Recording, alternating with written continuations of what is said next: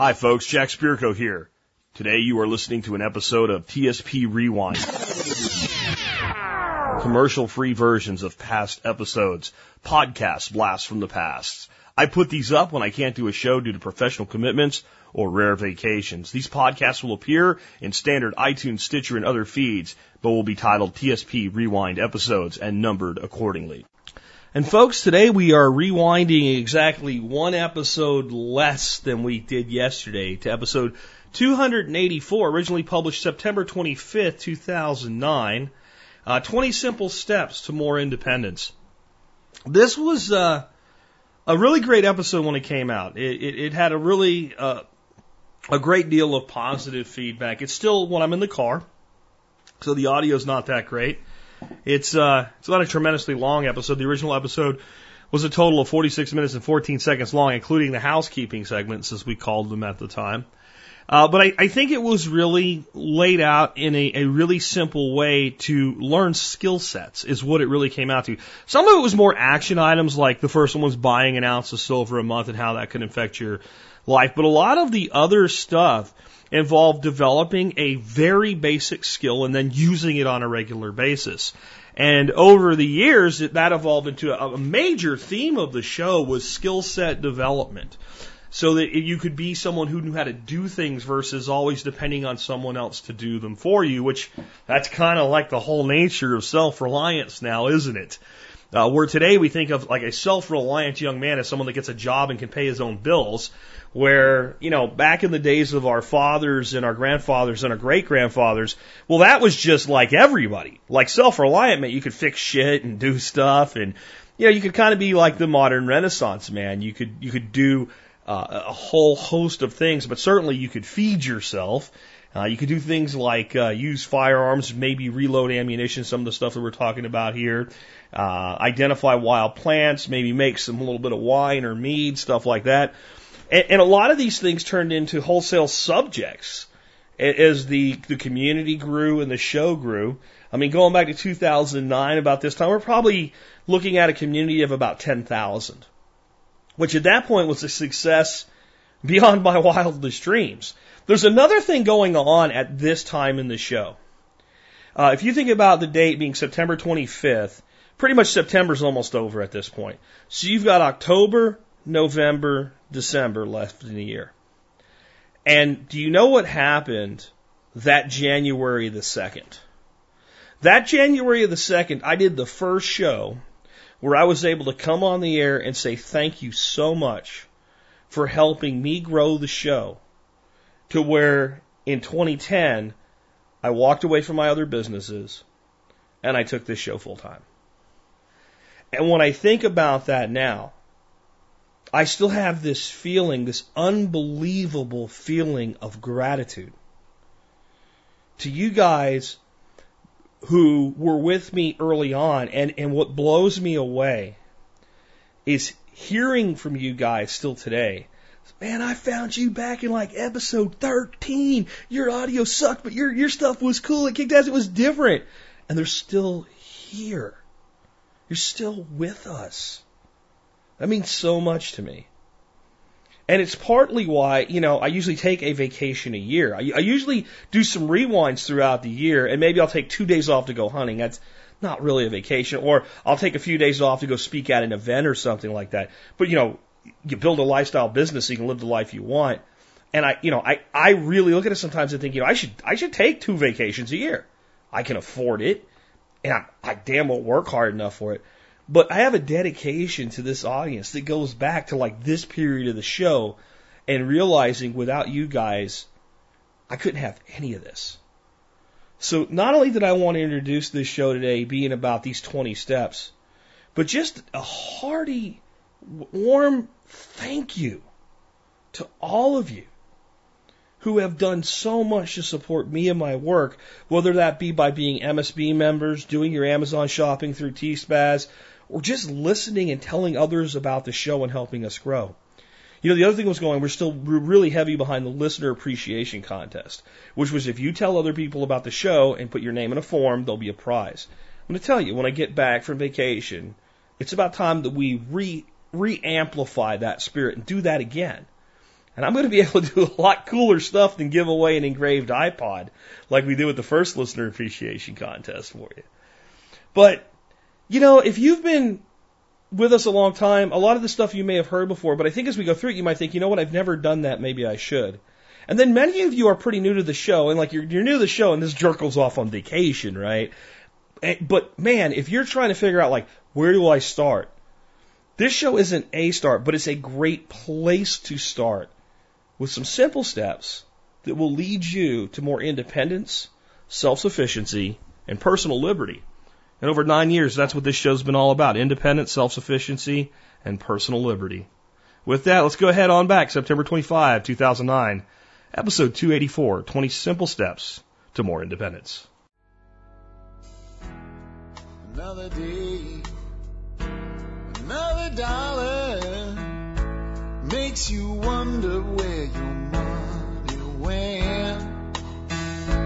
You can scream and you can holler, it really doesn't matter. Hi folks, this is Jack Sabirko with another edition of the Survival Podcast. As always, one man's view of the changing world, the changing times, and the things that we can all do to live a better life if times get tough, or even if they don't dictate it a bit differently today. I am at my home office.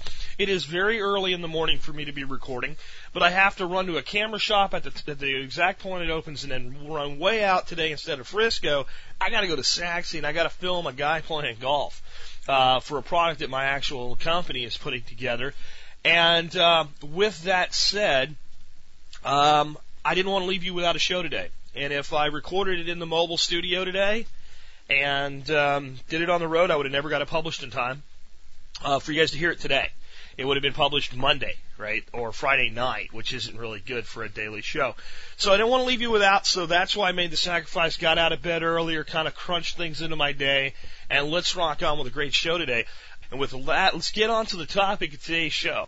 Whenever I do a show that's about, how to think or politics or something about the economy and what's going on with it, understanding it, or anything like that, I often get people saying, I wish you would do more practical shows about what I can do.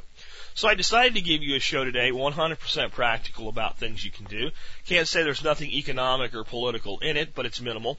And what I've actually done is I've put together a list of 20 simple steps that you can do to create greater independence, self-sufficiency, and awareness in your life.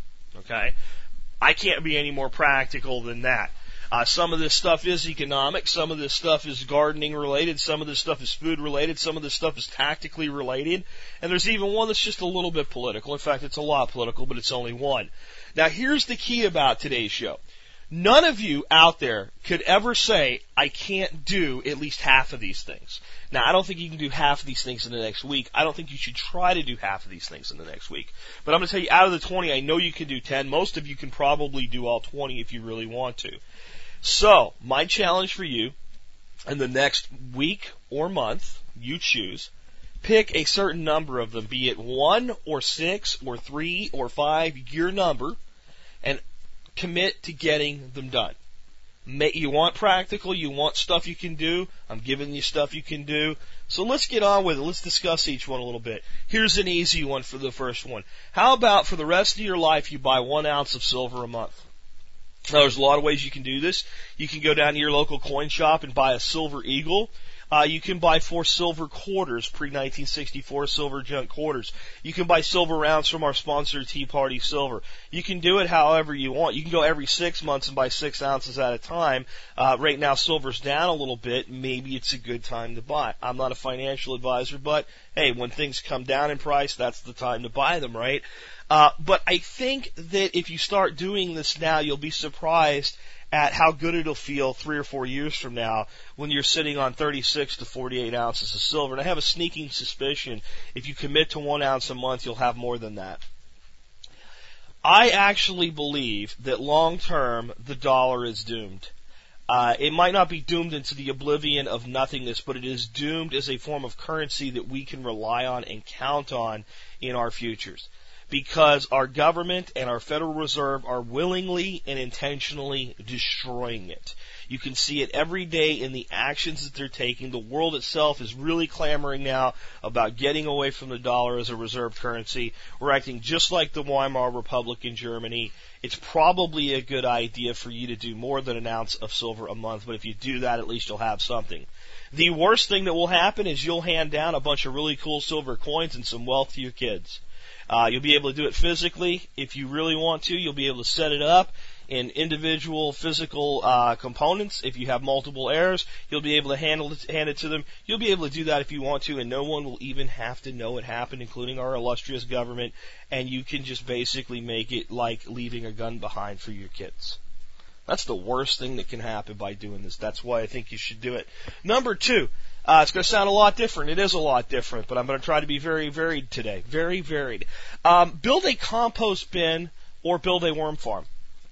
I'm going to be doing a video, hopefully this weekend if the weather holds like it looks like it's going to do now, of how to build a 3-part compost bin out of 3 32-gallon trash cans, a cheap 10-foot section of pipe with holes in it, and a drill. So I'm going to be doing a video on that for the Members Support Brigade. That's a video I'm going to make available to non-members for a fee, so it'll be adding more to the value of the Members Support Brigade. But it doesn't have to be that complicated. Go get yourself 8 used tires, and you have rotational compost bins right there. Get 9 and do 3 stacks of 3, what have you. Just throw stuff in them and let it break down. You can do it with wood pallets. Go find some wood pallets that are laying around some stores. Ask if you can have them. Wire 4 wood pallets together. You have a compost bin. You get the idea, folks. Compost is pretty simple. You put a bunch of organic matter in there, and it breaks down. You can buy an expensive worm bin, or you can go out and buy some Rubbermaid tubs, put some holes in them. Plenty of videos on YouTube of exactly how to build worm farms. And you can begin to break down your waste with worms and create fertilizer to use for your garden. Why is this important? It's not just about the fertilizer production. It's about learning to deal with your own waste. If we ever have a real shit hit the fan, I think one of the things that people never think about is guess what's not going to happen? The garbage truck's not going to come take your garbage away 2 times a week. The next time you have garbage day, I want you to stand there and I want you to look at the garbage. And I want you, if you do it twice a week, if you take garbage out, I want you to double the garbage you're looking at in your head. And then I want you to multiply it by 4 in your head. And then I want you to double it again. That's what your front yard would look like after 60 days of shit hit the fan, if you don't figure out how to start dealing with some portion of your own waste. This is a real survival topic, and it's a great topic because it has multiple uses. 1, you're producing fertilizer. 2, you're preparing to deal with the situation on a better footing than most of the people around you will. What are you going to do with all that garbage if the shit hits the fan? You need to think about that. The nice thing is, all of the little consumer goods and packagings and stuff like that, they won't be there. So if you're dealing with the organic waste, then maybe you have some tin cans and stuff like that to try to figure out how to re-engineer and use for something else. But a lot of that waste that you're producing won't be there, and then the organic waste is taken care of. The next one is plant a few permanent producers around your home. I've said this many times, but I'm going to say it again today. Go out and buy yourself some blackberry bushes or some grapevines or a fruit tree or a blueberry bush or a persimmon tree. I don't care what it is, folks. You get the plum. I don't care. I want you to plant something soon that will be there 5 years and still be producing for you. And all you have to do is water it and get it established. And once it's established, it's going to go on its own. You live in an apartment, find a place you can plant one. Find a vacant lot. Go ahead and plant some blackberry bushes in a vacant lot. Stop by once every other day and give them some water and keep them alive. Find a community garden. See if you can find a community garden and say, hey, you know what would be cool? What if we could put a couple trees in here on the south side of this thing that aren't going to shade the crops? Can we put some trees, some bushes, some grapevines? Can we put some permanent crops into this mix?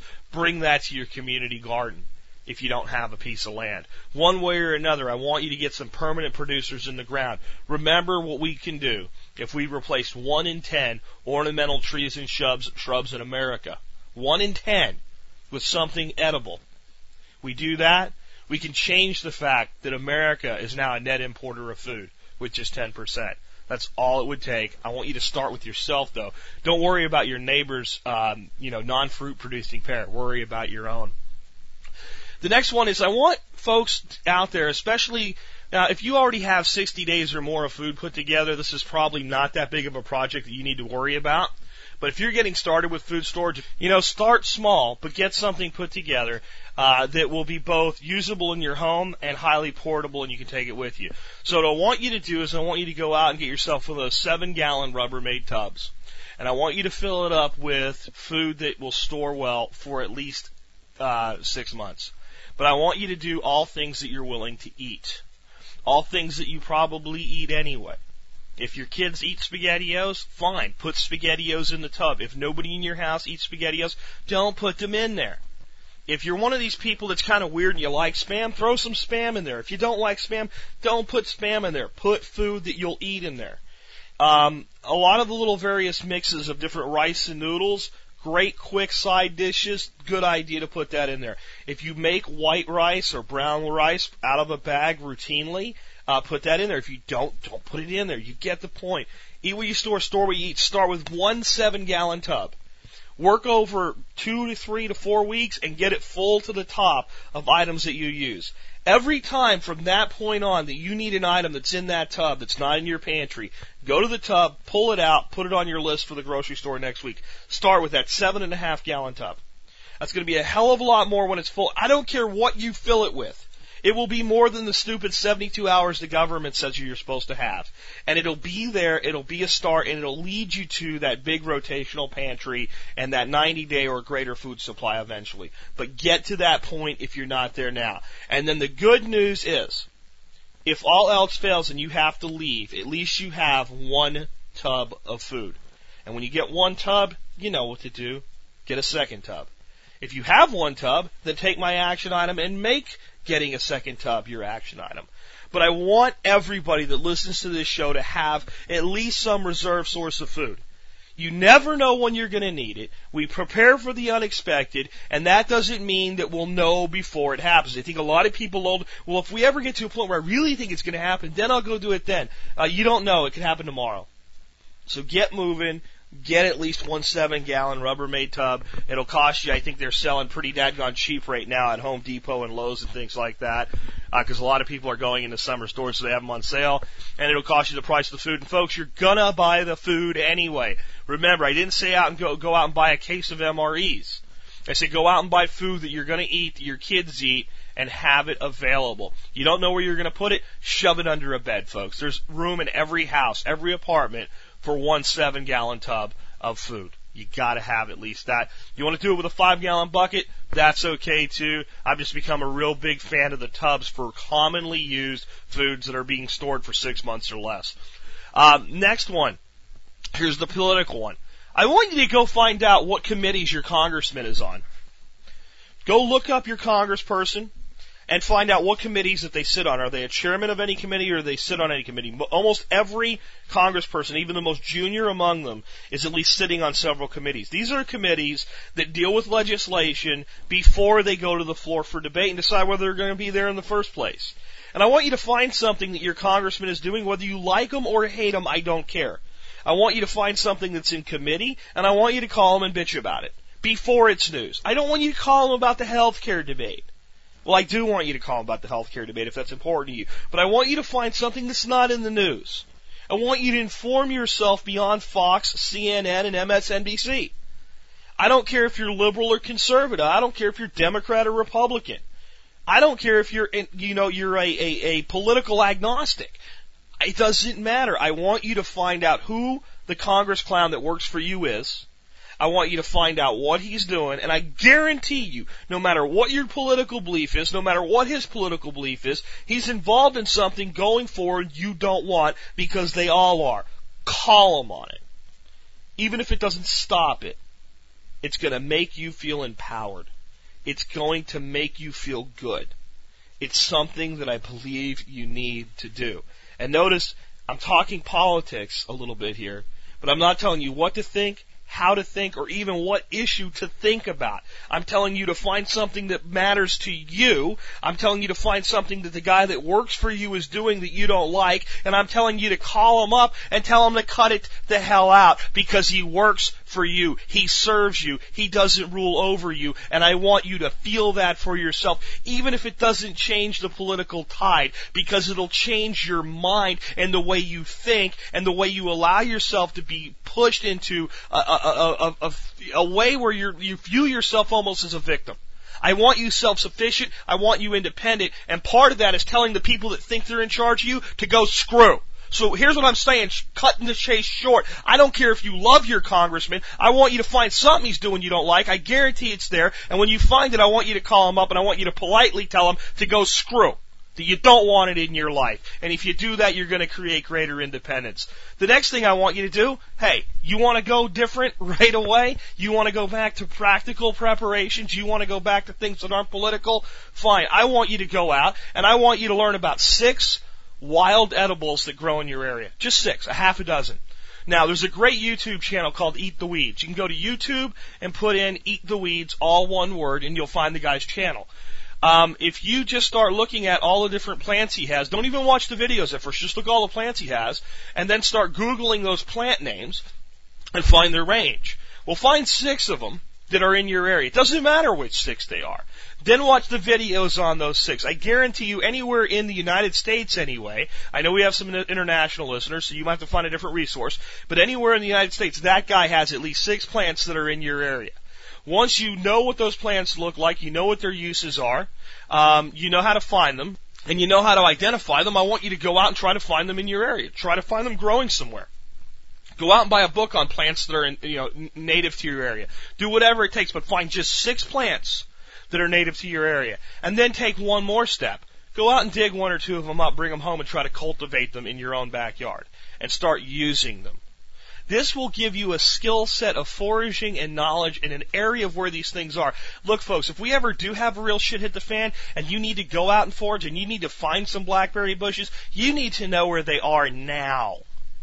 If you're going to rely on chickweed, you need to know where a field that produces lots of it is now. You don't need to be going out when we're in dire straits trying to find it.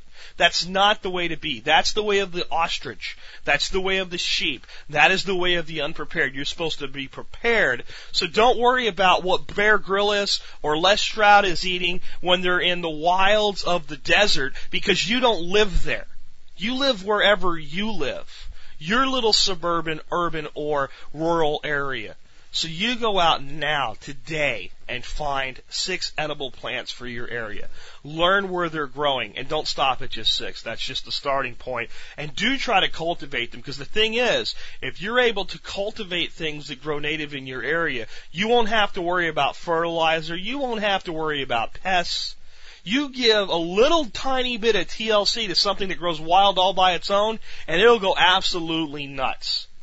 And you'll learn about that plant. You'll learn about its likes and dislikes. Who knows? Maybe you'll even begin to shape it and improve it through selective breeding. That's how most of the things that are in our gardens today got there in the first place. One idea for you is see if you can find miner's lettuce in your area. That's a great crop to bring home and cultivate. Let's go on from there.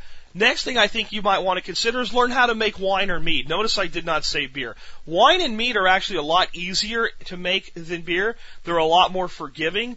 And the reason I'm staying with wine and beer today is if you can make wine and mead today, if you can make wine or mead, you'll be able to really quickly switch and start making beer. The reason I say to start with wine or mead is if the shit hits the fan, you'll probably still be able to figure out how to produce or get your hands with barter on some honey. If you know how to make wine, any fruit, all of a sudden you're looking and going, I can make wine out of that. I can make wine out of that. Muscadine grapes, I can make wine out of those. Plums, plum wine. Apple, apple wine. You get the point. Blackberry, blackberry wine.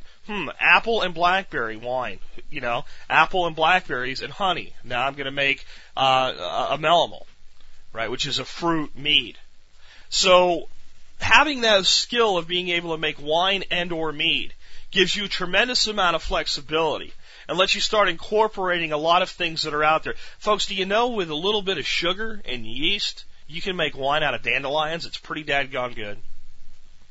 I mean it. Dandelion wine is some good stuff. All you need is the dandelion blossoms. Marigolds actually make a wonderful, beautiful little table wine. Now you need a sugar, right? You need either to use mead and make it kind of a flavored mead, or you need to do something like have a source of white sugar in your storage. But marigolds make wine. You know, how many people have no idea that that's the case? And they make a rather wonderful little table wine. So I think you should learn those skills. There's no reason not to. It's easy to do. It's perfectly legal. It'll give you greater independence if the shit hits the fan or if it doesn't. Every bottle of wine that you buy from the store puts money into the coffers of government through taxation. And there's multiple levels of taxes involved before you get there and after you leave, in addition to the tax you paid on the bottle. Every bottle of wine that you create for yourself out of your own production gives government nothing. It empowers you and disempowers government. That's what independence is really all about. That's what liberty's all about. And yes, it can start with the cork of a wine bottle, believe it or not. Next, learn to make some bread. All right, Barb Harrington talked about this. Learn to make some bread. Learn to make the good old-fashioned yeast-risen bread that you have to knead once, let it rise up, punch it down, let it rise up again, and bake it. Learn to make that kind of bread. But hell, you know what? Start out easy. Make my beer bread. I'm going to give you a recipe, super quick, super easy, how you could make a loaf of bread tonight.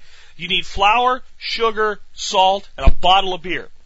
If you don't like using beer because you have some big objection to it, you can use soda water. Right? Seltzer water, something like that. But folks, even if you're not a drinker, use the beer in the beer bread, folks. It's going to be flavored only. By the time you cook it, there ain't an ounce of alcohol left in it. So if you don't drink alcohol, it doesn't matter. Beer bread is not eating alcohol.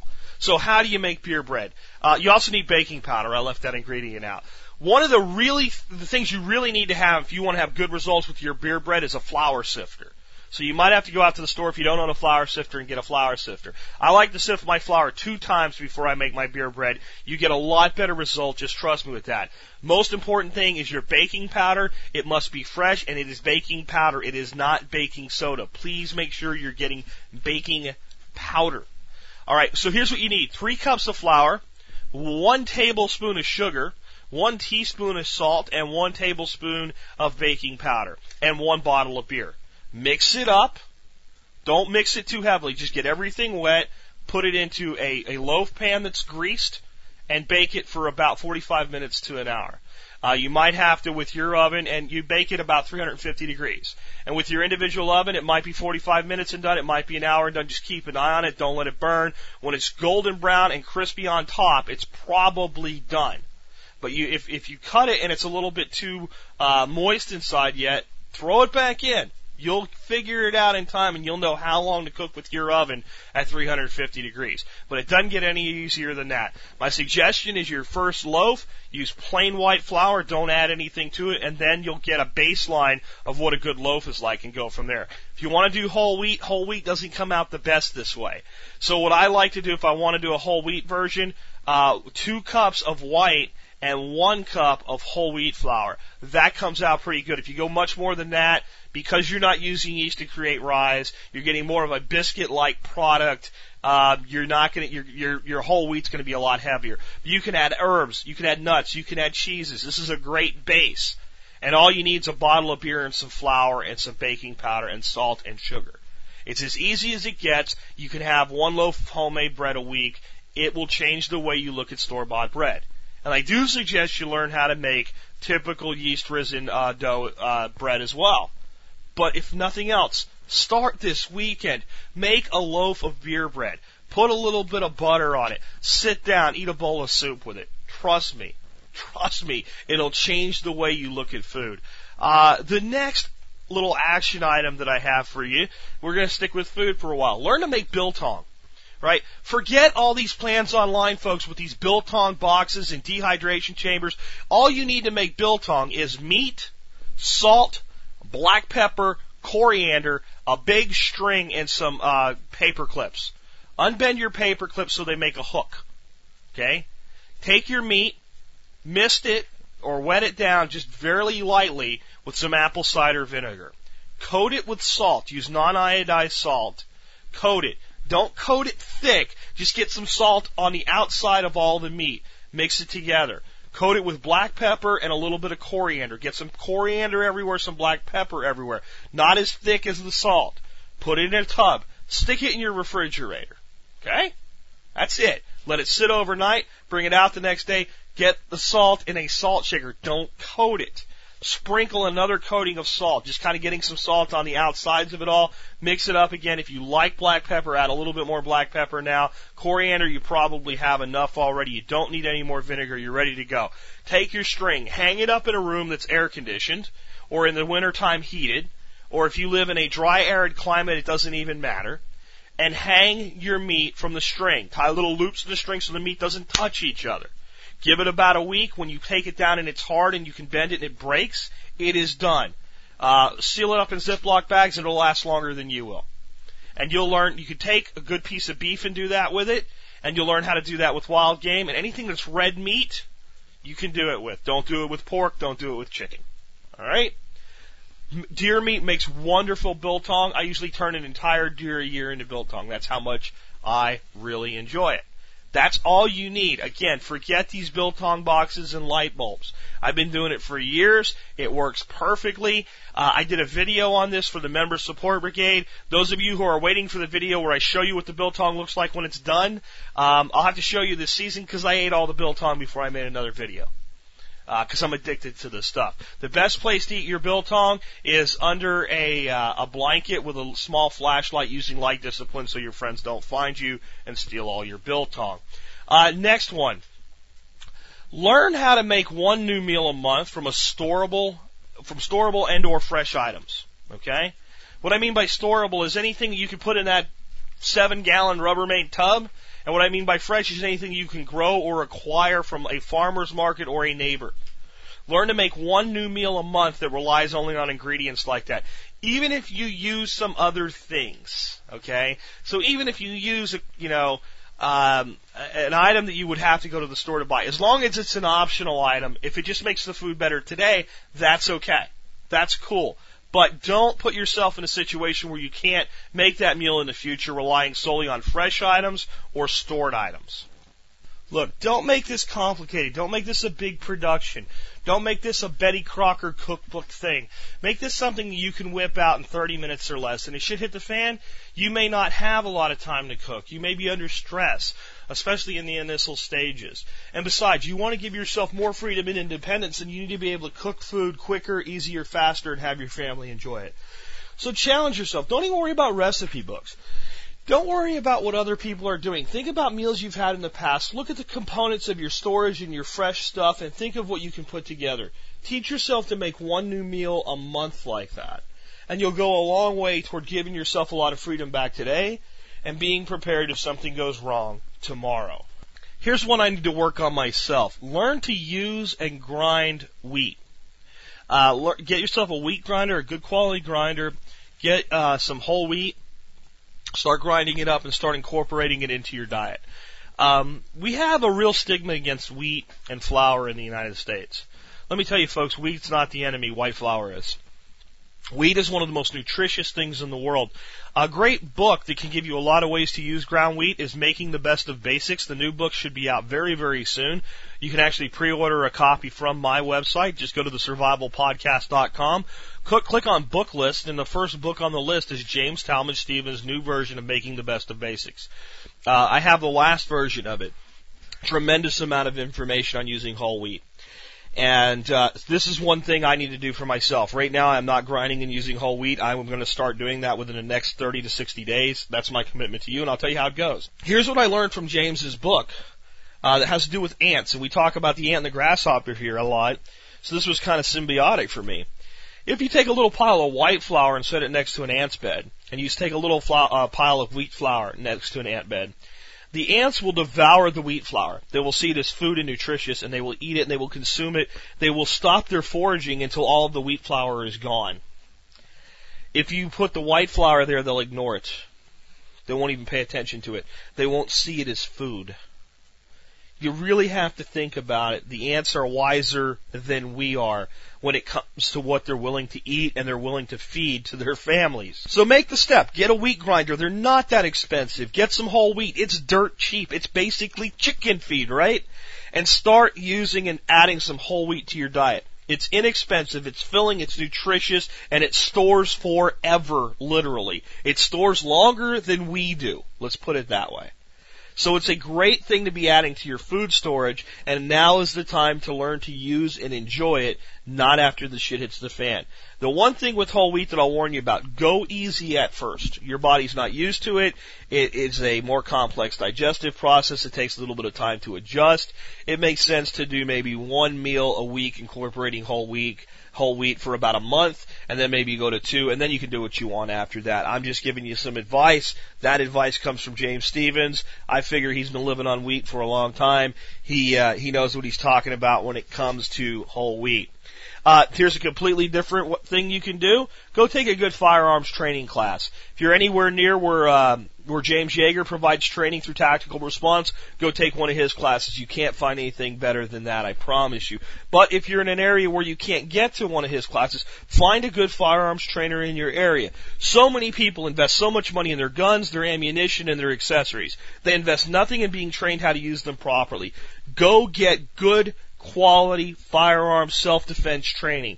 It is not something you want to be without if you ever need it. If you ever use it because you were in a situation where you were threatened in a day-to-day situation, and you ever end up in a courtroom because of some DA that has his head up his ass and has a hard-on against gun owners, you know what? That training itself will help you justify your use of force, because you've been trained to properly use force in any given situation, not just the little certification course that you have to take and the little bit of firing that you have to do to get your concealed carry permit. But I believe it's one of the most important things you can do if you're going to be a firearms owner, if you're going to rely on firearms for defense, if God forbid it ever comes to it.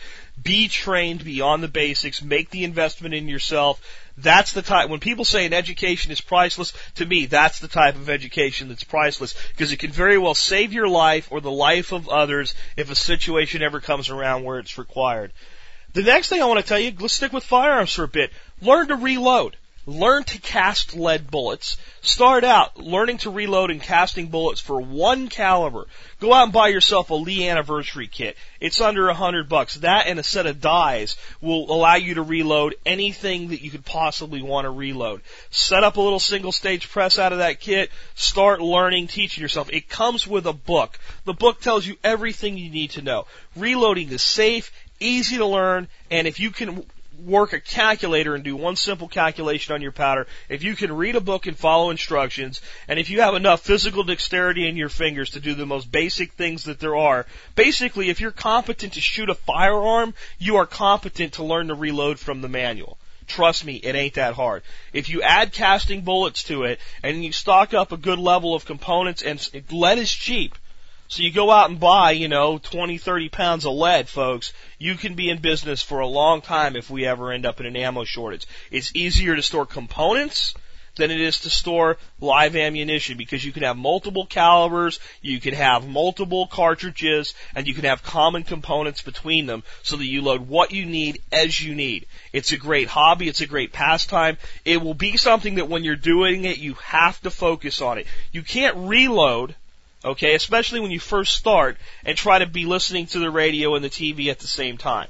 You have to focus, you have to make sure your measurements are right and everything that you're doing is right. It's good to have work in your life once in a while that requires your attention. It's centering, it helps you think, and that's as big a part of survivalism today, is how you think is anything that you actually do. Here's another one. Go build a simple greenhouse. I don't care if it's a 4-foot by 4-foot structure made out of PVC pipe and clear painter's drop cloth. But having a simple little greenhouse as part of your homestead will allow you to grow food during times of the year when it's very difficult to grow food. It'll allow you to protect and start your own seedlings. It's very difficult to actually get good results starting things like peppers and tomatoes and things like that in a windowsill. You can get them to sprout, but kind of getting them to that second level, you really have got to have a greenhouse. So consider building yourself a simple greenhouse. It's something, again, that anybody can do with a little bit of creativity. If you're going to be moving soon, build yourself a nice little portable breakdown type greenhouse out of PVC. If you're going to be staying put, consider building that real structure. Put up a wood frame. There's a lot of different options when it comes to your different types of glazing and glass. I saw a guy that got real creative in an issue of Mother Earth News. He went to an auction. He found 38 glass doors. You know, the little cheap steel doors that sell for about $100 at like Home Depot. He found 38 of them. He got them for $5 a piece. He built an entire greenhouse out of those doors. It looked really cool, and obviously it was very inexpensive for him to construct using that as a material. Get creative. Build a greenhouse. It extends your growing season, increases your independence. The next one, either build or buy a solar oven. I bought my solar oven this year from Global Sun Ovens. It was expensive. It was worth every penny of it. I cook in it at least once a week.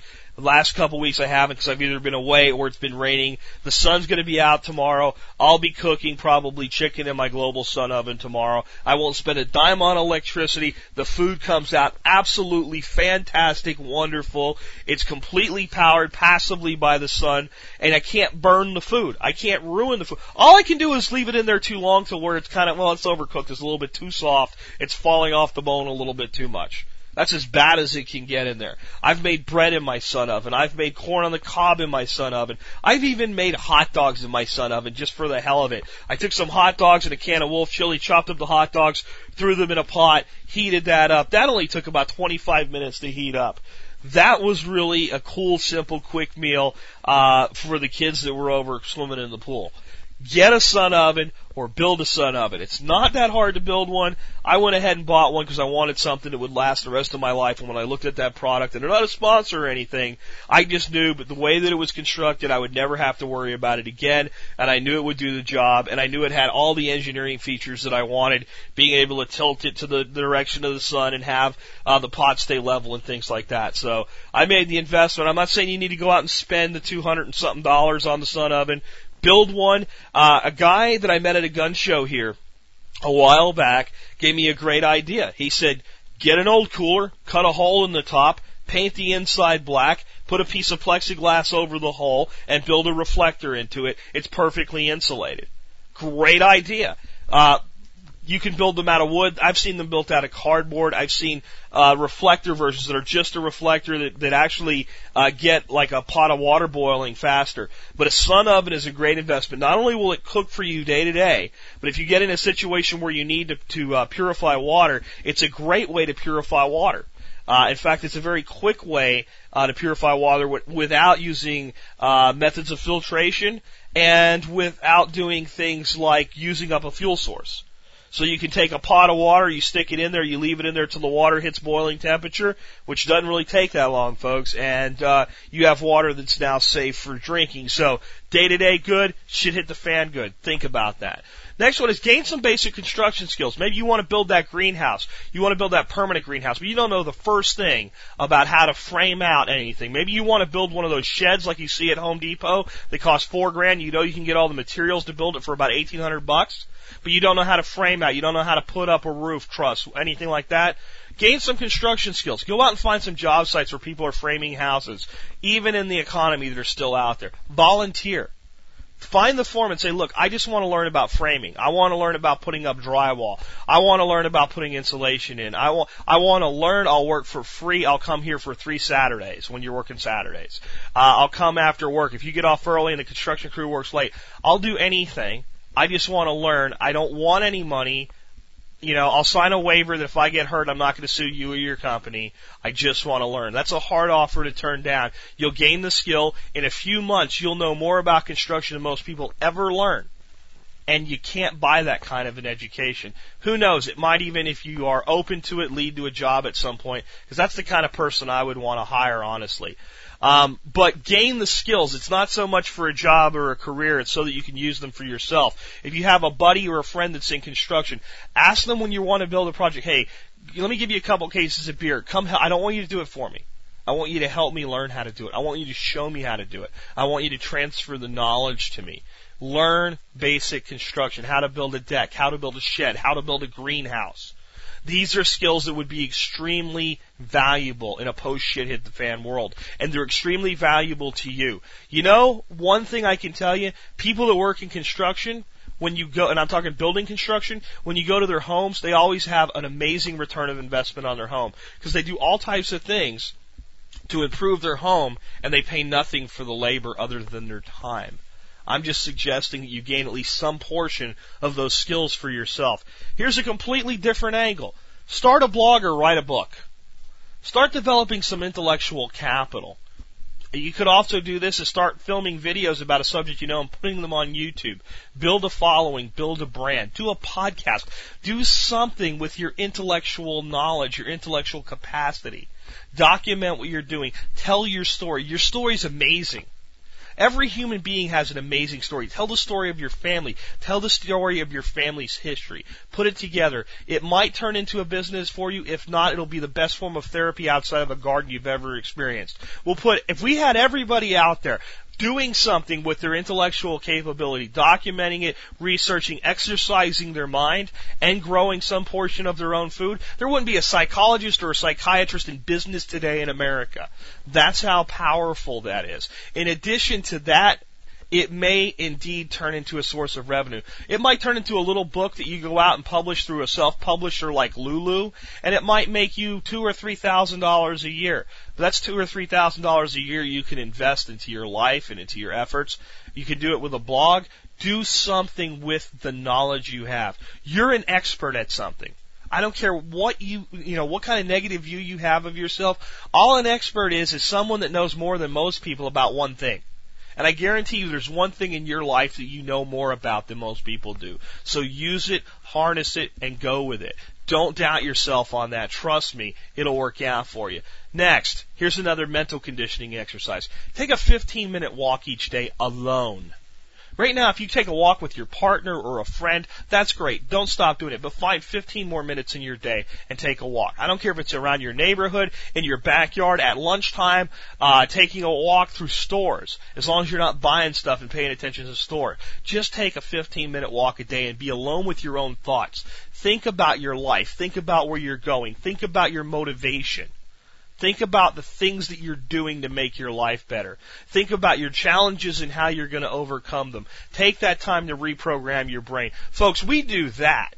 We get people storing their own food, growing their own food, being responsible for their own lives, taking a 15-minute walk every day, putting some use together with their intellectual capability. And I mean it. I'm not exaggerating. We literally will destroy the psychological and psychiatric industry in the United States. No one will need therapy or drugs anymore. This is why we have all these problems today, because people have lost touch with reality. They've lost touch with themselves. They've lost touch with each other. These are the things that you can do on your own right now to improve your life. No matter how times get tough, no matter how easy times are, it won't matter. All you have to do is start making it about you, your life, your family, and your personal level of responsibility, capability, and ability. The last one, this is going to sound kind of, motivational speaker, what have you, but it's not. Create your vision. And I don't mean this in this ethereal, I'm going to dream big way. Create your vision for your preps. Create your vision for your life. Create your vision for your disaster plan. See, this is the way we would do it if things went wrong. This is how I would keep my family safe. This is how I would keep myself safe. This is how it's going to improve my life today. What I'm saying is write your own plan. Write your own disaster plan. Write your own prep plan. Write your own gardening plan.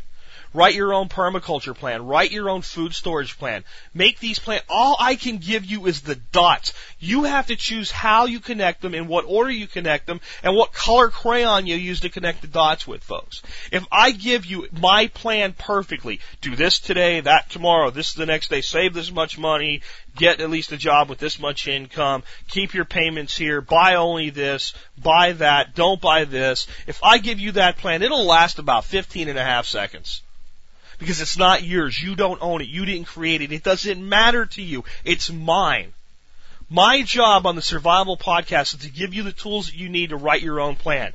When you write your own plan, you own your own plan. When you own your own plan, you have a sense of obligation to it, you have a sense of responsibility to it, and more importantly, you have a direct connection to the benefit that comes from it. That is so inherently important if you want to stick to it and if you want to make it work for yourself.